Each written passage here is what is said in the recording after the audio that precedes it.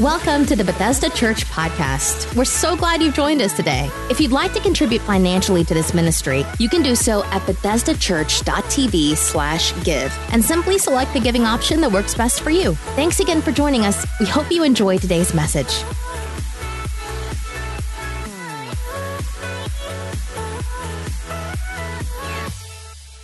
So we are super honored to welcome our guest speaker we have today.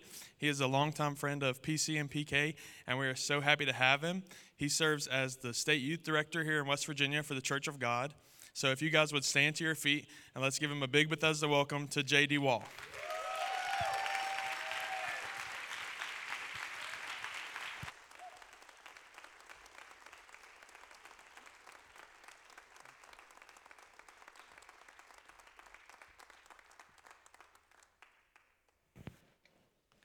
Thank you so very much for such a kind welcome.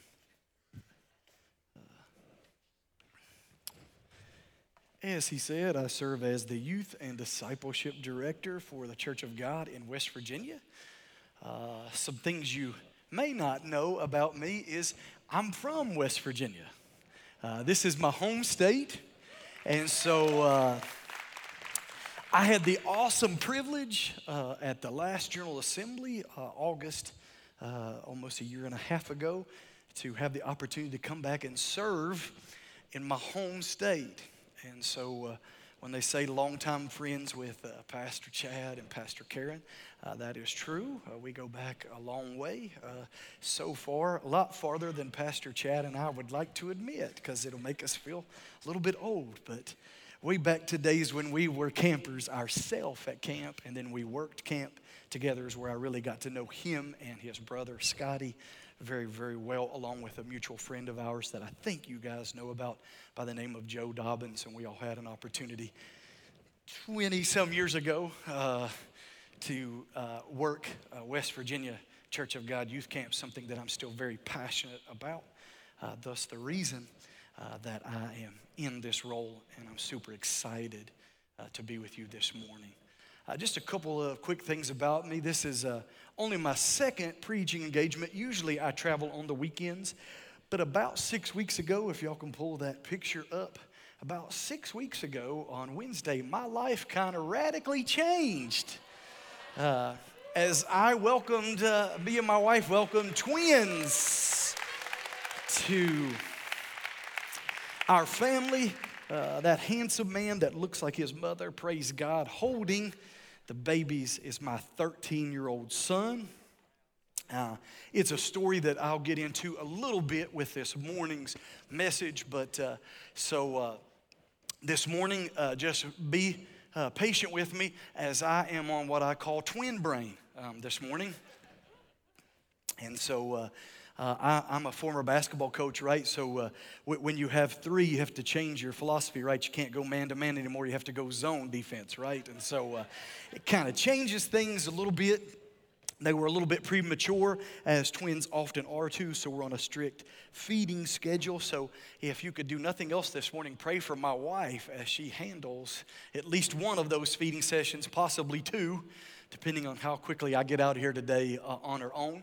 So she would covet your prayers for sure as she tackles the two of them this morning. But I would like to continue on kind of in the series. Pastor Chad had asked me to kind of finish off the series that he has been doing entitled Sugar Daddy. And so what I did is kind of insert a message that I feel like the Lord has given me seasonally for the church in general, and we've kind of adopted it into that. And I know this whole series has been related, I think, up until this point about finances and giving, and how, you know, the expectation is that we expect God to do things without us having to do anything in return. And I'm going to go along that theme, except I'm going to shift a little bit from giving and finances, and I want to talk to you this morning about service. What it means to be a servant. Why is it important that we should serve the Lord? Why is that significant? In today's culture, that's a very prevalent question, isn't it, amongst people, especially those who do not believe. Why is it essential that we would even serve the Lord? Or to take it a step further this morning, why would we serve the local body? Why is it important? Why would Pastor Chad on every Sunday have a video that says, we would like for you to get involved? Here are the next steps in our church, and we want you to not only grow in your faith in the Lord Jesus, but we want you to get involved and be part of what we do at Bethesda Church. Why is that important? And so I'm going to take you to John chapter 2, and we're going to look at Jesus' very, very first miracle in Scripture. We're going to look at the first 11 verses. If you know anything there is at all about the Bible, you'll know about this story. This is the wedding in Cana. But before we get to that Scripture really quick, I just want to talk to you about a couple of things. In the four Gospels, there's a bunch of similarities between the four Gospels, and there's also some times in amongst the four Gospels, the Matthew, Mark, Luke, and John, there are some things that are distinguishably different between those passages of Scripture. And outside of John, you'll find that the first three passages of Scripture, when they're pertaining to Jesus, they go through either his genealogy and then what we traditionally call the Christmas story and talk about Jesus' foundation and his beginning. And there's a reason, right, with new converts. When I was a pastor, I always told new converts, right, that you should start reading the first four Gospels, right, because you learn about Jesus. And then you go to the Old Testament, you learn about the need for Jesus. And then you pick up Acts, and you learn about why the church is the extension of Jesus. Amen? And so those four Gospels are very similar, but John is a little bit different. First of all, we find out that John is a little more descriptive. He's a little more in detail when it comes to stories. I'll give you one really quick. There's that scene, the Last Supper, right? And Judas is going to betray Jesus, and all the other Gospels talk about it and all those things. But John gives us a little more detail, right? They said Judas did not care, right? When the lady lavished the perfume on Jesus, he didn't really care about the poor, John says, right? He says he was a thief.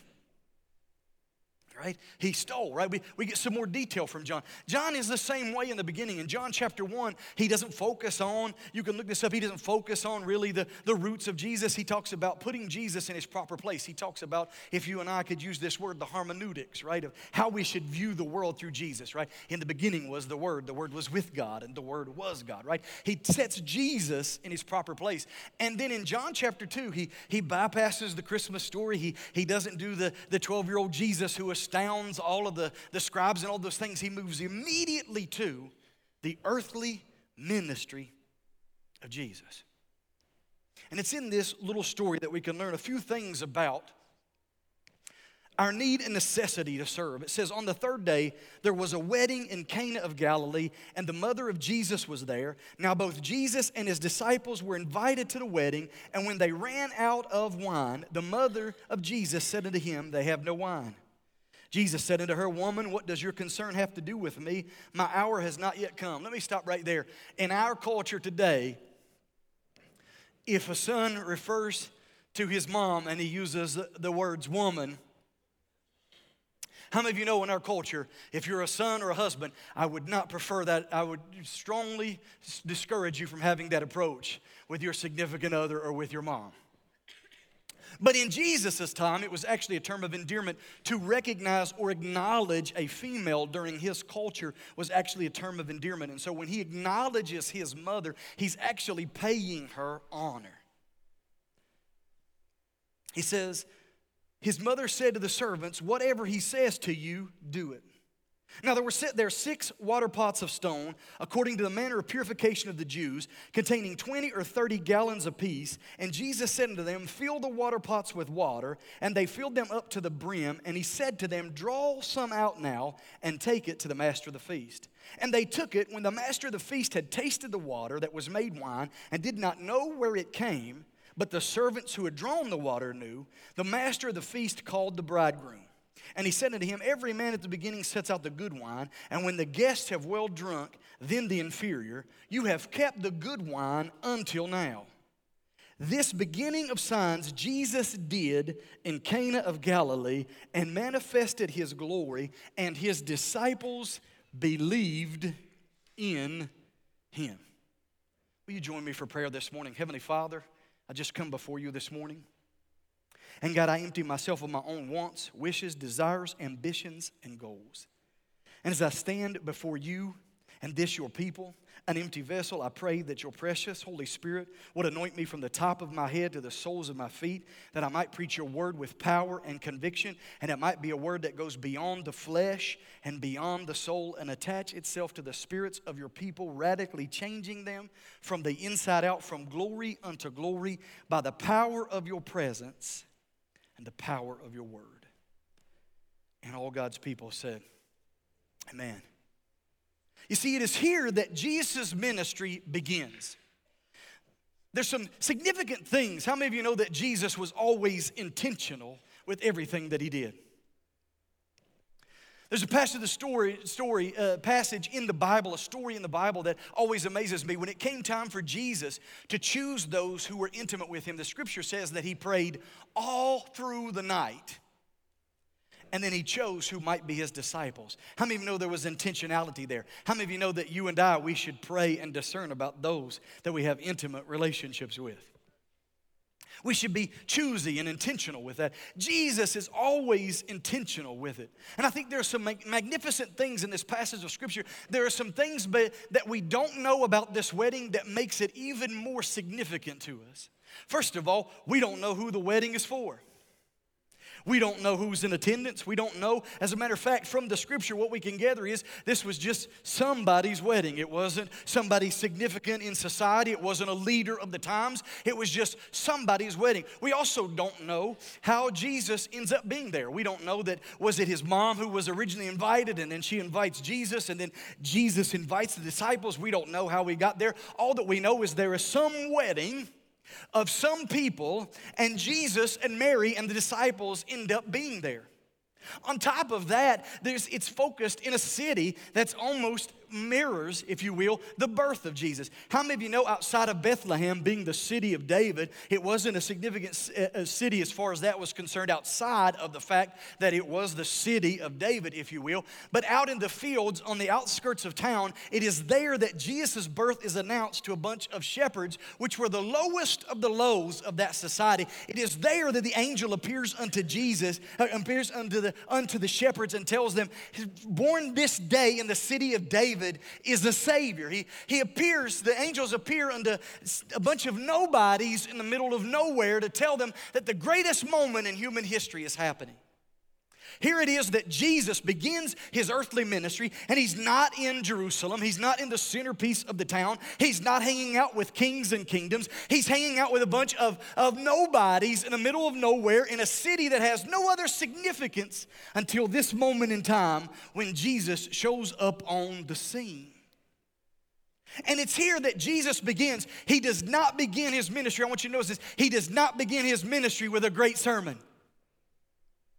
He does not begin his ministry with a great song. He does not begin his ministry with a great introduction like I had this morning. There's nothing to announce him on the scene. As a matter of fact, had Mary not said unto him, hey, they don't have any more wine, no one outside of the disciples would have even known that Jesus was on the scene. And it's here that he begins his earthly ministry in the middle of nowhere with a bunch of people who aren't the best of the best of society. It's in this obscure place with these obscure people that Jesus begins his ministry. And on top of that, Jesus is not going to use himself as the centerpiece. He's not even going to use the disciples. The disciples that he prayed all through the night to choose, he won't even use them, but instead the centerpiece of Jesus' first miracle will be no named servants. People who otherwise would not even know they existed until their wine ran out and their food ran out. They are the waiters, if you will, of this wedding. Forgotten, working hard, sweating. And it's there that Jesus begins his earthly ministry. There's a few things that we can learn about that. The fact that he's choosing servants to begin. We can learn that, first of all, we find the definition. Do you know that we find the definition for ministry from this passage of Scripture? Because the word ministry, right, in the Greek means to wait on tables. That's what it means. And we get that definition from this passage of Scripture because Jesus will begin his earthly ministry not with kings or kingdoms, not with people who have great names, not great speakers, not great musicians, not talented individuals, not people with degrees, but he will begin his ministry with servants. You know what that teaches me? That teaches me that for you and I, it all begins with service. It all begins with service. First of all, you must serve the Lord. If you're visiting this morning and you don't know who Jesus is and you don't know why this crazy guy is getting all excited and his voice is going on all of these different tangents, then you don't understand this morning that there is something and someone you could know that can fundamentally change everything about you. And his name is Jesus. And you don't serve him out of duty or responsibility. You serve him because you fall hopelessly and unashamedly in love with him from the moment that he touches your life and changes you forever. And you spend your life giving back to him and to his people. You must serve the Lord. That's why it's important to serve the Lord, because he came, right? He came not to be served, but to serve others. He said, I did not come, right, for name recognition. Come on, folks. Jesus was in heaven. He had all the glory he needed. He did not come here for some unsubscribed glory. The Bible says for the joy that was set before him, he endured the cross. Who's the joy? You're the joy. I'm the joy. The worst sinner in the world's the joy. For God so loved the world that he gave his only begotten Son. It begins with serving him. But let's go a step further, because he's going to use the disciples time and time again. Listen, they're going to mess up. They're going to jockey for power. They're going to get ahead of themselves. Come on, they're going to get nicknames, right? Cursing Peter. Doubting Thomas. Come on, they're going to have all kinds of nicknames, right? Peter's got the same problem I have sometimes, right? I have this disease where often my mouth runs faster than my mind. Then my mind catches up, right? And by then I'm already eating the soles of my 12 size shoes, right? They're not going to be perfect. They're not going to be a picture of perfection. He's going to begin to use them. And not only must we serve the Lord, but let me tell you something this morning. This is why it's paramount that you do. You must serve others. You will never be more like Christ than when you serve others. He is the picture of serving others. The scripture says over and over again in Isaiah that he put himself down. It says he said not a word. He said not a word. He said not a word. He could have called at any moment and legions of angels could have come and helped him carry the cross or take the cross away or demolish all of the people who were putting him on the cross. But he did not do that. Why? Because Jesus is a picture of serving others. You have to serve the Lord, but you got to serve the local church. You got to serve others. You say, oh, but I'm not talented. I'll never preach a sermon. Listen to me. That's why Jesus is so wise and so infinite. He tells them one time, he says, if you get a cup of cold water in my name, it's the same as if you've done it unto me. You know what that means? That means you can bake cookies and you can give them out to young people. And you can be the picture of Jesus and serve others, because you never know how somebody might fall in love with Jesus because of a cookie. You can give an ornament for a Christmas tree, and it can be given to somebody who's a shut-in, and you can share the love of Christ and the joy of Christmas with somebody who would otherwise miss it just because you dedicated to give an ornament. It's not about preaching sermons. It's not about those things. If you do it unto him, it's all about service. But you see, the narrative changes here. It focuses on the servants. And as obscure as the servants are, and I trust you, they're not named. The wedding party's not named. Nobody knows what's going on in this story. But then the picture shifts. The picture shifts to something else that would have been lost in the background of the wedding. It shifts to 6 water pots.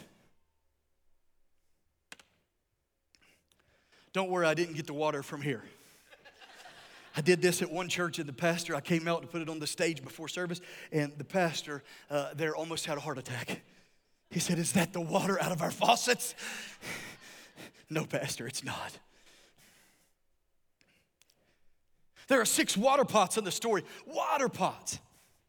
We know a few things from Scripture about this, and maybe you didn't pick it up in it, but we can learn from the context of Scripture. We can learn a couple things. First of all, it just spells it out. We can learn, first of all, that that's not a clear indication of what's going on here because these water pots were huge, 20 to 30 gallons apiece.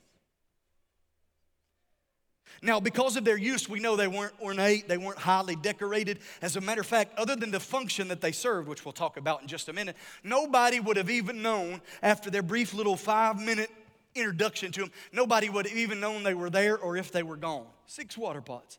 They were huge, 20 to 30 gallons. To put that in perspective, your water cooler at your work's about a gallon. These were massive pieces of work. Now that's important for us to understand this because Jesus is going to tell them to fill the water pots. I want you to understand something about ministry and about service. Service and ministry will always be hard work because here's the thing. When Jesus tells the servants, fill them all the way to the top, how many of you know in their time they didn't have a water faucet that they could go turn on? No water hose, no fire hydrant. As a matter of fact, they were going to have to run to the well time and time and time and time and time again. They were going to have to run to the well buckets at a time, bring those buckets of water back and fill up the water pots. How many of you know they got sweaty? They were already the working crew of the wedding. Now Jesus is making them work double time, right? Come on, where do we get the notion that ministry will be easy? Why is the church always upset that the world is believing things that we don't believe in? Why do we get so upset on Facebook and other stuff when people lose their mind? Come on, I didn't come here this morning to get in trouble, right? But when a woman wants to be a man and a man wants to be a woman, listen, you don't have to put that on Facebook to understand we got some problems. We got issues. There's some significant things that are going on in the world right now. Why is the church, it's almost as if we're frantic and right, oh no, sinners are sinning. Come on. It should be the expectation. Why do we get so terrified about that? Why do we get scared about it? Ministry will be hard work. There will be people that come to your events because they just want your free stuff. They're not interested in your religion. They're not interested in Jesus. They're not interested in being part. You know what I say? Serve them anyway. It may take 5, it may take 10 times, it may take 2 years, it may take something blowing up in their life and them not having anywhere else to turn around. It doesn't matter. I've come by to tell you this morning, in any way that you can, serve anyway. You need to serve at your job. You need to serve at your school. You need to serve everywhere you can serve. Because people need Jesus. I don't know about you this morning, but I need Jesus.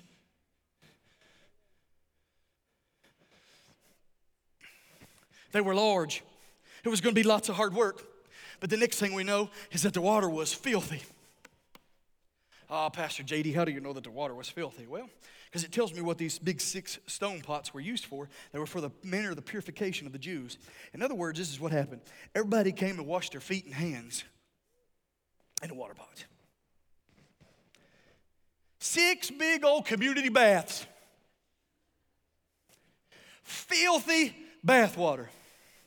I love all of y'all, but you can imagine how nasty it would be this morning if I had met you in the foyer and said, take off your shoes and your socks or your sandals or whatever else, and I want you to wash your feet in this tub.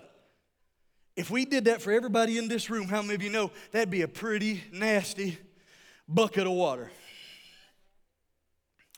In Jesus' time, they walked around in open-toed shoes in the middle of feces and stagnant water all over the place. So you can only imagine how much nastier the water was. It's nasty, filthy, disgusting water. Now here's what's amazing to me. Jesus does not tell them empty it, right? Come on, think like me. If you were up, right, and you was going to try to give somebody something to drink, how many of you know, I hope nobody in here would choose, let me go get you a glass of my bath water. Jesus does not tell them to do that. As a matter of fact, he does not tell them to. He tells them, I want you to feel it. Now, here's what's amazing, and sometimes we lose it because we don't understand this, but this is what Jesus is going to do. He says, I want you to take where there's already nasty bath water, and I want you to add to it nasty creek water. I said creek because we're in West Virginia. Everybody understands nasty creek water in West Virginia, right? That's what it is, the well water, right? It ain't got no filtration like on your fridge.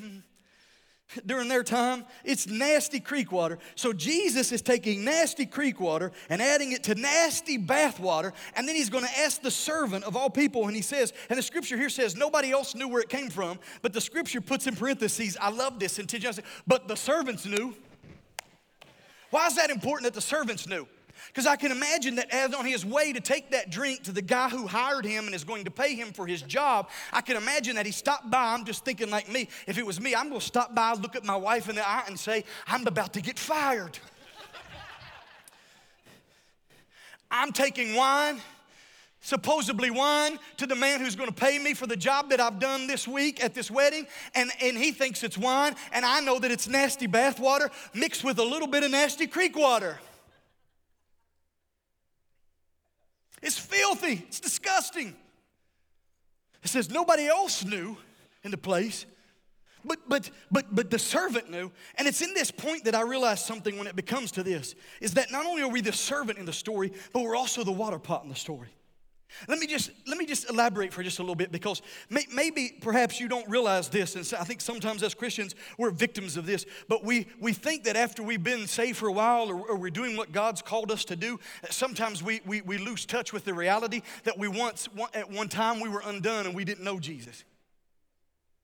And see, the water pot symbolizes two things for every believer. First of all, the water pot is a picture of salvation. What do you mean, JD? How is that a picture? How can dirty water? Because see, you were lost and undone without Jesus. And then Jesus came by, and where there was filthiness and nastiness and all your own desires and your own ambitions, he came by and he put a little bit of his living water on top of where all the nasty, filthy water was, and somehow Jesus' little bit of holy water and living water was added to where it was nasty, and all of a sudden everything that was nasty and ugly and impure became as new wine. This is a picture of salvation. I am the water pot in the story, because at one time I was given over to desires of the flesh, and I did things that I should not have done, even though I was a PK and I knew better. I walked away from the faith, and thank goodness someday Jesus came by and he introduced me to his salvation, and once where there was dirty, filthy, nasty water became new and beautiful and glorious wine. But then Jesus says, I want you to fill it up to the brim. In other words, I want you to fill it to overflow. And not only is this a picture of salvation, but this is the picture of what the Holy Spirit does in our life. Because here's the picture I want to paint for you. That first servant, right? He's a little nervous, isn't he? He's carrying that first cup of dirty creek water mixed with dirty bath water over to the man who is responsible for paying him for the work that he has done. And he brings it over. And I can imagine that somewhere in the root there, as he's shaking and nervous and walking through the crowd and the people dancing, that a little bit of that water that he thinks is dirty bath water and dirty creek water, but what he doesn't know is that whatever Jesus does becomes like wine. Wine is a picture of the Holy Spirit. It's good and fresh, and a little bit gets on him, a little bit spills on him, maybe a little bit spills on his family, maybe a bunch spills on all the people in the wedding. And see, that's the picture of the Holy Spirit. The people don't need another sermon. They don't need another church service. What they need is a blood-bought believer full of Jesus, who takes Jesus with them to their work, to their school, everywhere they go. And a picture of that overflows into other people. Picture of salvation, the Holy Spirit, but it's deeper than that. You see, obedience. You see, that whole overflow thing is John 7:38, right? Out of your bosom. The word belly it's a bad English translation. It really means bosom, or what you and I might commonly refer to as the Spirit. Jesus said, out of your spirit will flow rivers of living water. Man, we mess that up sometimes because we think that is some outward experience, but that's a day-by-day walk when we show other people that it's not about us. It's not about me. It's about Jesus. It's about whom I serve. But you have to be obedient. The only explanation they're given is Mary looks at them and says, do whatever he says to do. And the scripture says, and they filled him up.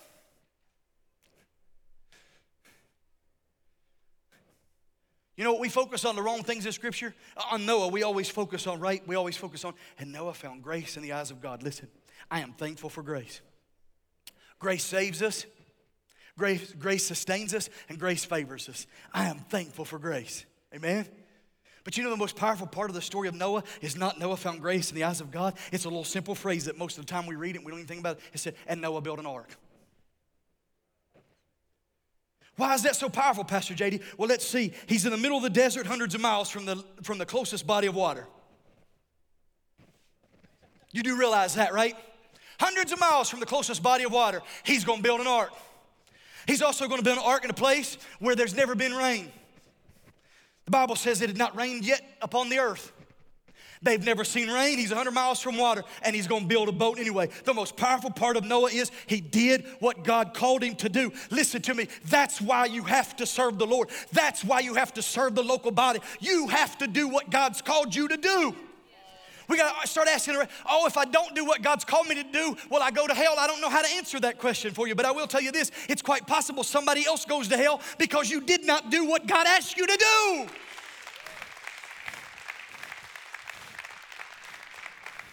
Noah built an ark.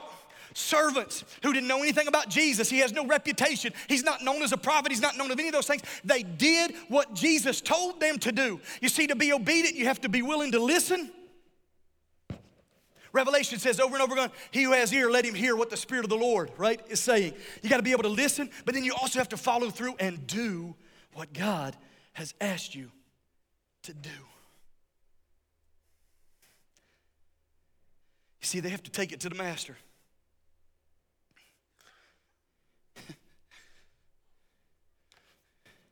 They have to take it to the master. There are times when being obedient to Jesus is easy and makes sense. Come on. It's easy and it makes sense. I knew I was called to this role because I love young people. I love youth camp. I love seeing a teenager's life be turned upside down by the call of God. Love it. Love to see teenagers sing. Love to see them play instruments. Love to see all of those things. Sometimes it's easy. But it's a whole different thing when he first calls you into this work and he says, I want you to move 1,400 miles away from everything you've ever known. Then it's a little tougher, isn't it, to follow Jesus? He moved me to Grand Forks, North Dakota. I'll never forget it.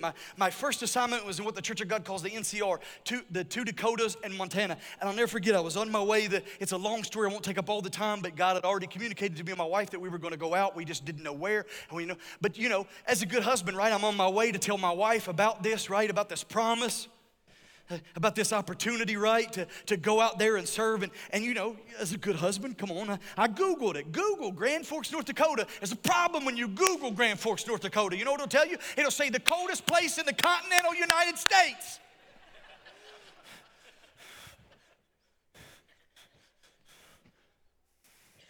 It'll tell you got to go to Alaska to find a place in the United States that's colder than Grand Forks, North Dakota. That's not a strong selling point. It's difficult. There'll be other times that he calls you to do radical things that don't even make sense. See, because perhaps maybe you have a child. And when you have that child, he brings so much joy to your life. As a matter of fact, you name him Nathaniel Isaac Wall because it means Yahweh has given us laughter, because your wife has a dream that he's just going to smile and laugh. And I can tell you that my 13-year-old son has lived up to his name. He's a joy to be around. And see, not too long after that, you can lose a child to miscarriage. 7 weeks on the day of the morning of the first ultrasound. In the process of losing that child, you can go through tests and you can pay most of your life savings and almost all of your retirement out over the process of the next 10 years to have test upon test done and procedure after procedure. And one of those last stops at Indiana, the doctor with callous and without feeling can look at your wife and you and can say, go home and hug the one that you have. I wouldn't even recommend you spending money on anything else. Sometimes two infertile people meet and want to have kids. Go home and hug the one that you have because he shouldn't have happened. And it's never going to happen.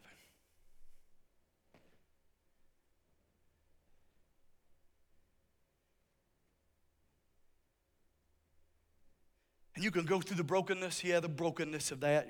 We can talk big faith all we want to, but we live in a real world. Jason Crabb wrote a song one time and said, sometimes I cry because sometimes it hurts. You can go through the brokenness of that.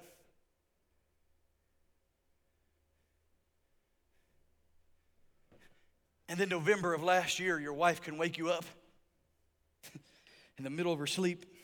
It can say, there was a prophecy given over us one time that said, go home and get the nursery ready. And she said, I feel convicted because we didn't do that. She said, I feel like the Lord is going to give me a second chance to do that. Am I crazy?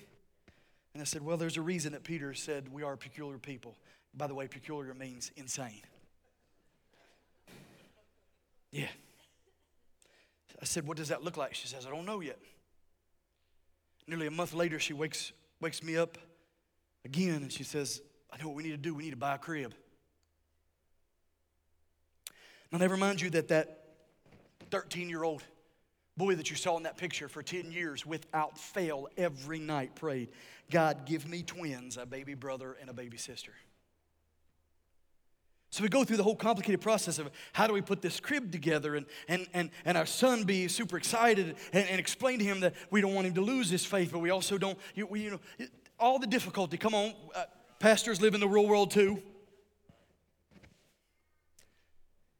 And you buy a crib and you put it in there and your son has questions, and without wavering, your wife looks at him and says, it hasn't happened yet, but it's going to. She buys it in January. She puts it together in February and the middle of March. We're at an ultrasound. It's not on the belly ultrasound. And with almost no warning, that technician says, the first sac definitely has a fetus. I can't see the second sac. Excuse me? Let's back that up a little bit. The what now? And we get the joy over Easter to film videos of us telling each of our families that at 43, that's me, and at 38, that's her. We're going to have a baby when for 10 years doctors said it would not happen, but God said, watch.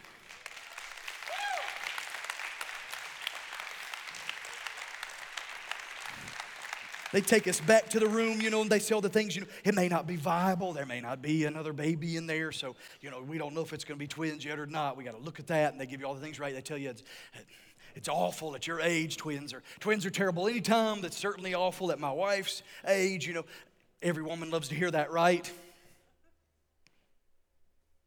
4 weeks later, they go in and almost as nonchalantly as the other technician had done it 4 weeks before, she said, oh yeah, there's definitely 2 babies here. No warning, no anticipation. On October the 18th, not 1 but 2 healthy babies. Noah David Wall, Abigail Marie Wall. Just as my son had prayed, twins, a baby brother, and a baby sister.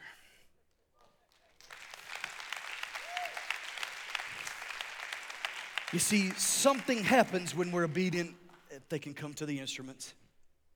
Something happens, as Scripture says, that when we're obedient, something happens. And it's found in verse 11. It says, and he manifested his glory. It's what it says, a word there says, manifested his glory. And the disciples believed. Now, you hear a word, and sometimes I'm big on word studies, and so I wanted to look at the word manifest, because I thought, well, that just means shows up, right? But it's so much deeper than that, because the word manifest there doesn't mean show up. It means this, it means to step out of eternity and become personal. Do you understand we're the only faith that believes that the person who made everything wants to become personal with us? You understand no other religion does that? Not Judaism, not Hinduism, not Buddhism, not Islam. Listen, the disciples in Mark chapter 2 wanted to hear Jesus pray. Why did they want to hear Jesus pray? Because he prayed in a way in which he was intimate with the Father, and the disciples as Jews had never heard that. Now, Jesus, this word is used again in John, manifest. And it's the same root word here, to step out of eternity and become personal. And John would put it this way in that passage of Scripture. In John 14:21, he says, he who loves me obeys my commandments, and I will manifest myself. Step out of eternity and become personal. Do you know how powerful that is? Can you give me just a few more minutes? Wait. Oh man, look at that. Big old, right 10:01. I know, man, I'm doing good. I was really scared about this first service. I got the gift of long-windedness. I was terrified. You see, it becomes really personal when you're deaf and Jesus walks by one day and puts his hands on your ears, and all of a sudden you could not hear, and all of a sudden you hear everything. It becomes personal to you. When you are blind and crying out on the backside, and people said, shh, be quiet, shut up. Jesus don't want to be bothered with you, and you cried all the louder, and Jesus comes by. And where blinded eyes were, now can see everything. When you're so injured, when the angel comes down and stirs up the water, but you can't get to the water. You have no way to get to the water.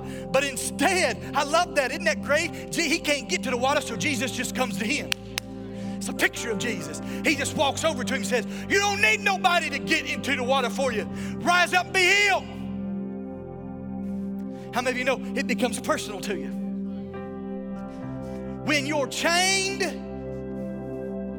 to the graveyard because you're absolutely outside of your mind and nobody wants to deal with you, and Jesus walks by someday and don't just tell one, but tells legions of devils, get out.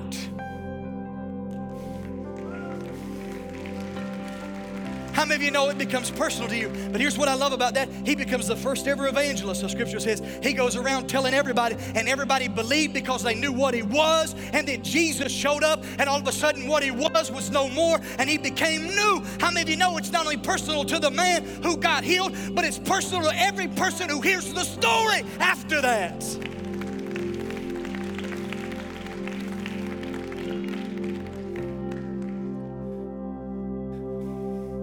There's just something about walking it out and Jesus showing up.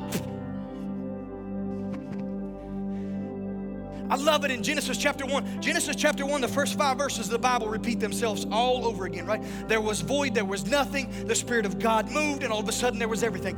Jesus likes to do this. He likes to take nothing and make it everything. How do you know, Pastor JD, that he likes to take nothing and make it everything? I got up this morning. I'm sleep deprived. Hair everywhere. Bags under my eyes. Making bottles in my sleep. And I looked in the mirror and I saw a clear picture of a nobody. That Jesus made a somebody. Why? Because you're talented, JD? No, you'd be surprised how much talent I don't have. All because you just were in the right place at the right time? No, honey, it don't work that way. All because you're always super duper whopper Christian? No, honey, I'm hardly ever super duper whopper Christian. Why is it? Because it's because God showed up. When in moments when I wasn't myself, he showed up anyhow. When I was faithless, he was faithful. When I didn't know what to pray, he prayed through me and over me. Listen to me this morning. Because I've served, God showed up.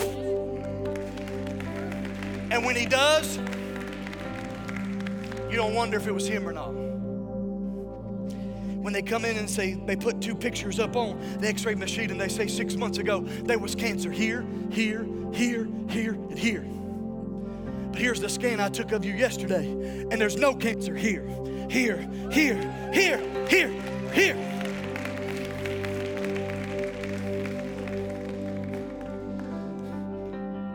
He steps out of eternity becomes personal, everything changes. saved in here this morning, do you remember?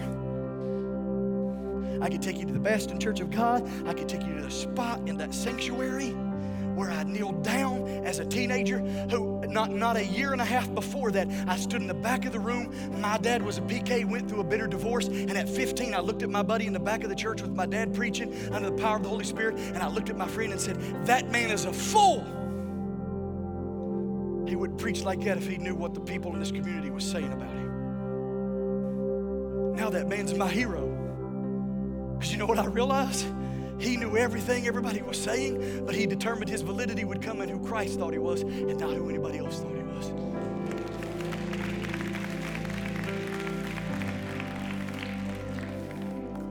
When I knelt down there, and for the first time as a teenager, I let go of all the bitterness and all the angry. And he who made me stepped out of eternity and became personal. Everything changed.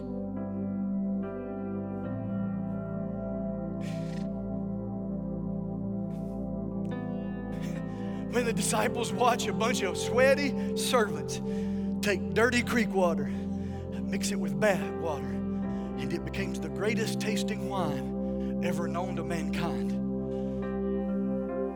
It says, and they believed in him. You got to serve the Lord, honey.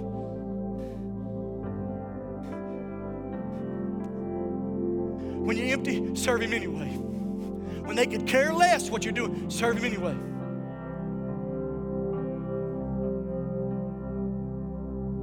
I've preached to 3, and I've preached to hundreds. You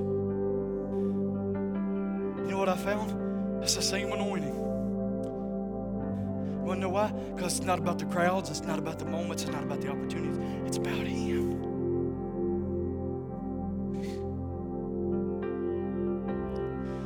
And I don't ever want to be out of his will again.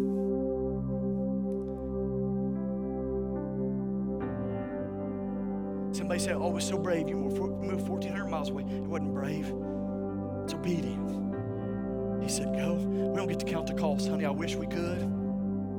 We're all control freaks. It'd be nice if we could. We don't get to count the cost. We just got to serve him. And how do you serve him? You serve him by serving others.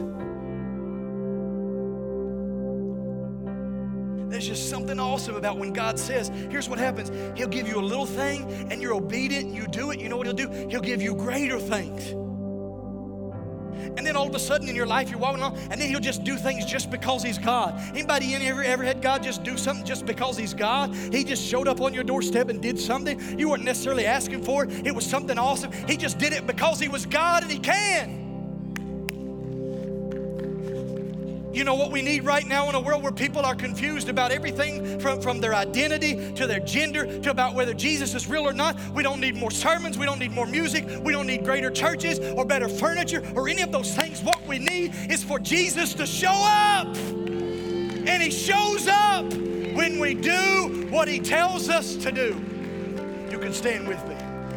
10:09, hot dog.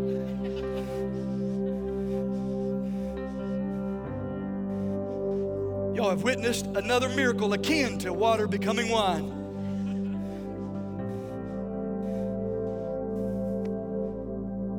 We need Jesus to show up. You need Jesus to show up in your house for your spouse and for your children and for your grandchildren. You need Jesus to show up when you teach classes here. When you do your small groups, you need Jesus to show up in your small group. You need Jesus. I don't know, baby. I need Jesus seriously at Walmart sometimes. He's got to show up. I'm not good at checking out my groceries. Kroger is even worse. That woman's sitting there screaming at me. Everything's in a bag. I don't know what you want from me. I need Jesus. You got to show up right here.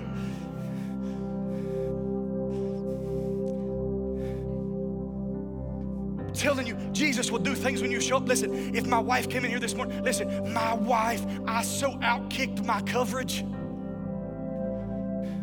Listen, when my wife and I walk into a room, people look at her, and then they look at me. And then they look at her, and then they look at me. And then they look at her, then they look at me and they think, he's got to have money. Nothing else makes sense.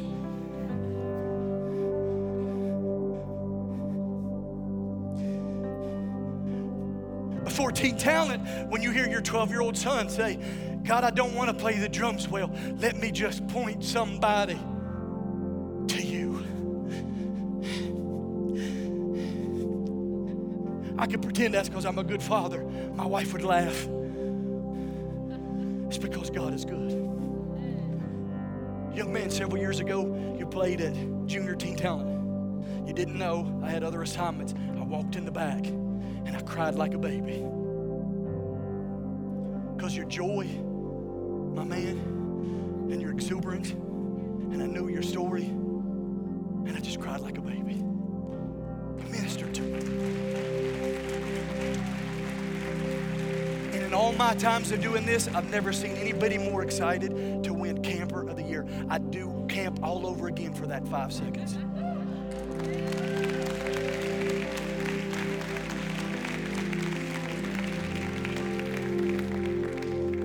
Something happens when Jesus shows up. Every head bowed and every eye closed. If you're here this morning, please, altar workers, come. It's never been about me, please. It's never been about me. Never will be about me. It's all about Him. You're here this morning, and you have no idea why this crazy guy's been sweating and stomping and screaming. It's because you don't have a relationship with Jesus Christ. You don't know Him as your personal Lord and Savior.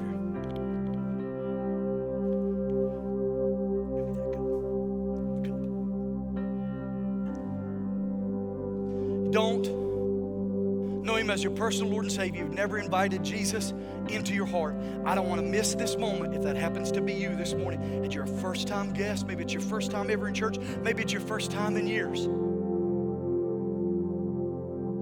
But I don't want to miss an opportunity for you this morning to accept Jesus as your personal Lord and Savior.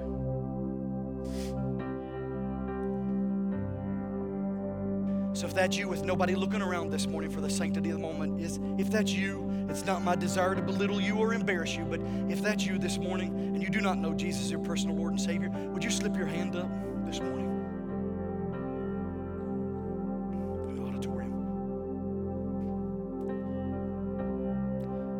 Belabor the moment, but I do want to give sincerity to the moment. Seeing no hands up, trusting no hearts and minds are clear. You can look up at me for just a second.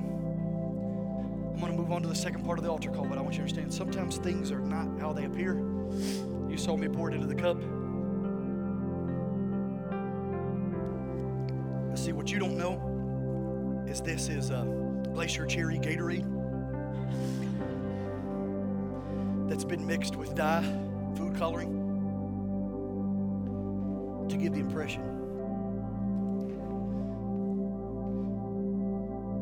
You see, the servants thought they knew what they had in there because they knew all this stuff. And see, that's often what the enemy does, right? He dirties the picture, he dirties the water, he makes it look murky.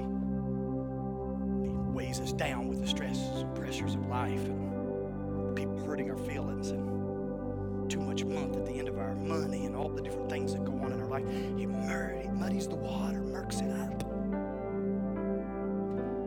But all we really need, see, we get in our mind, if A, B, and C will happen, then I'll have all my ducks in a row. Listen, I love the meme, right? I don't even know where all my ducks are. They're certainly not in a row. I don't even know where they're at.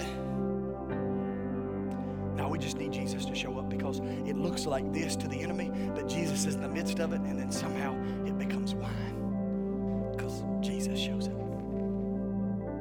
So the second altar call is very simple. You need Jesus to show up. What do you mean, Pastor JD? Maybe you got a bad health report. You need Jesus to show up. Maybe your kids are living away from Jesus. You need Jesus to show up. Maybe you need Him to heal your marriage. You need Jesus to show up. Maybe there's a situation at work where you can't find any favor and it seems like everywhere you go it's working against you. You need Jesus to show up. Maybe you need a financial miracle. Maybe you need Jesus to show up. Maybe there's a young couple like us that have been told by the doctors, give up, you'll never have children. Honey, all you need is Jesus to show up. I don't got to ask nobody or read about it online. I've lived it. All you need is Jesus to show up. So the altar call is very simple this morning. You can be honest before the Lord and forget about what somebody else might think about you. We always think the altar is a sign of weakness. Honey, everywhere the altar is in Scripture is a sign of strength. The prophets of Baal are destroyed on an altar. It's a place of strength. This morning the altar call is simple. You need Jesus to show up. As they begin to play and sing, would you meet me or one of these altar workers down here if you need Jesus to show up?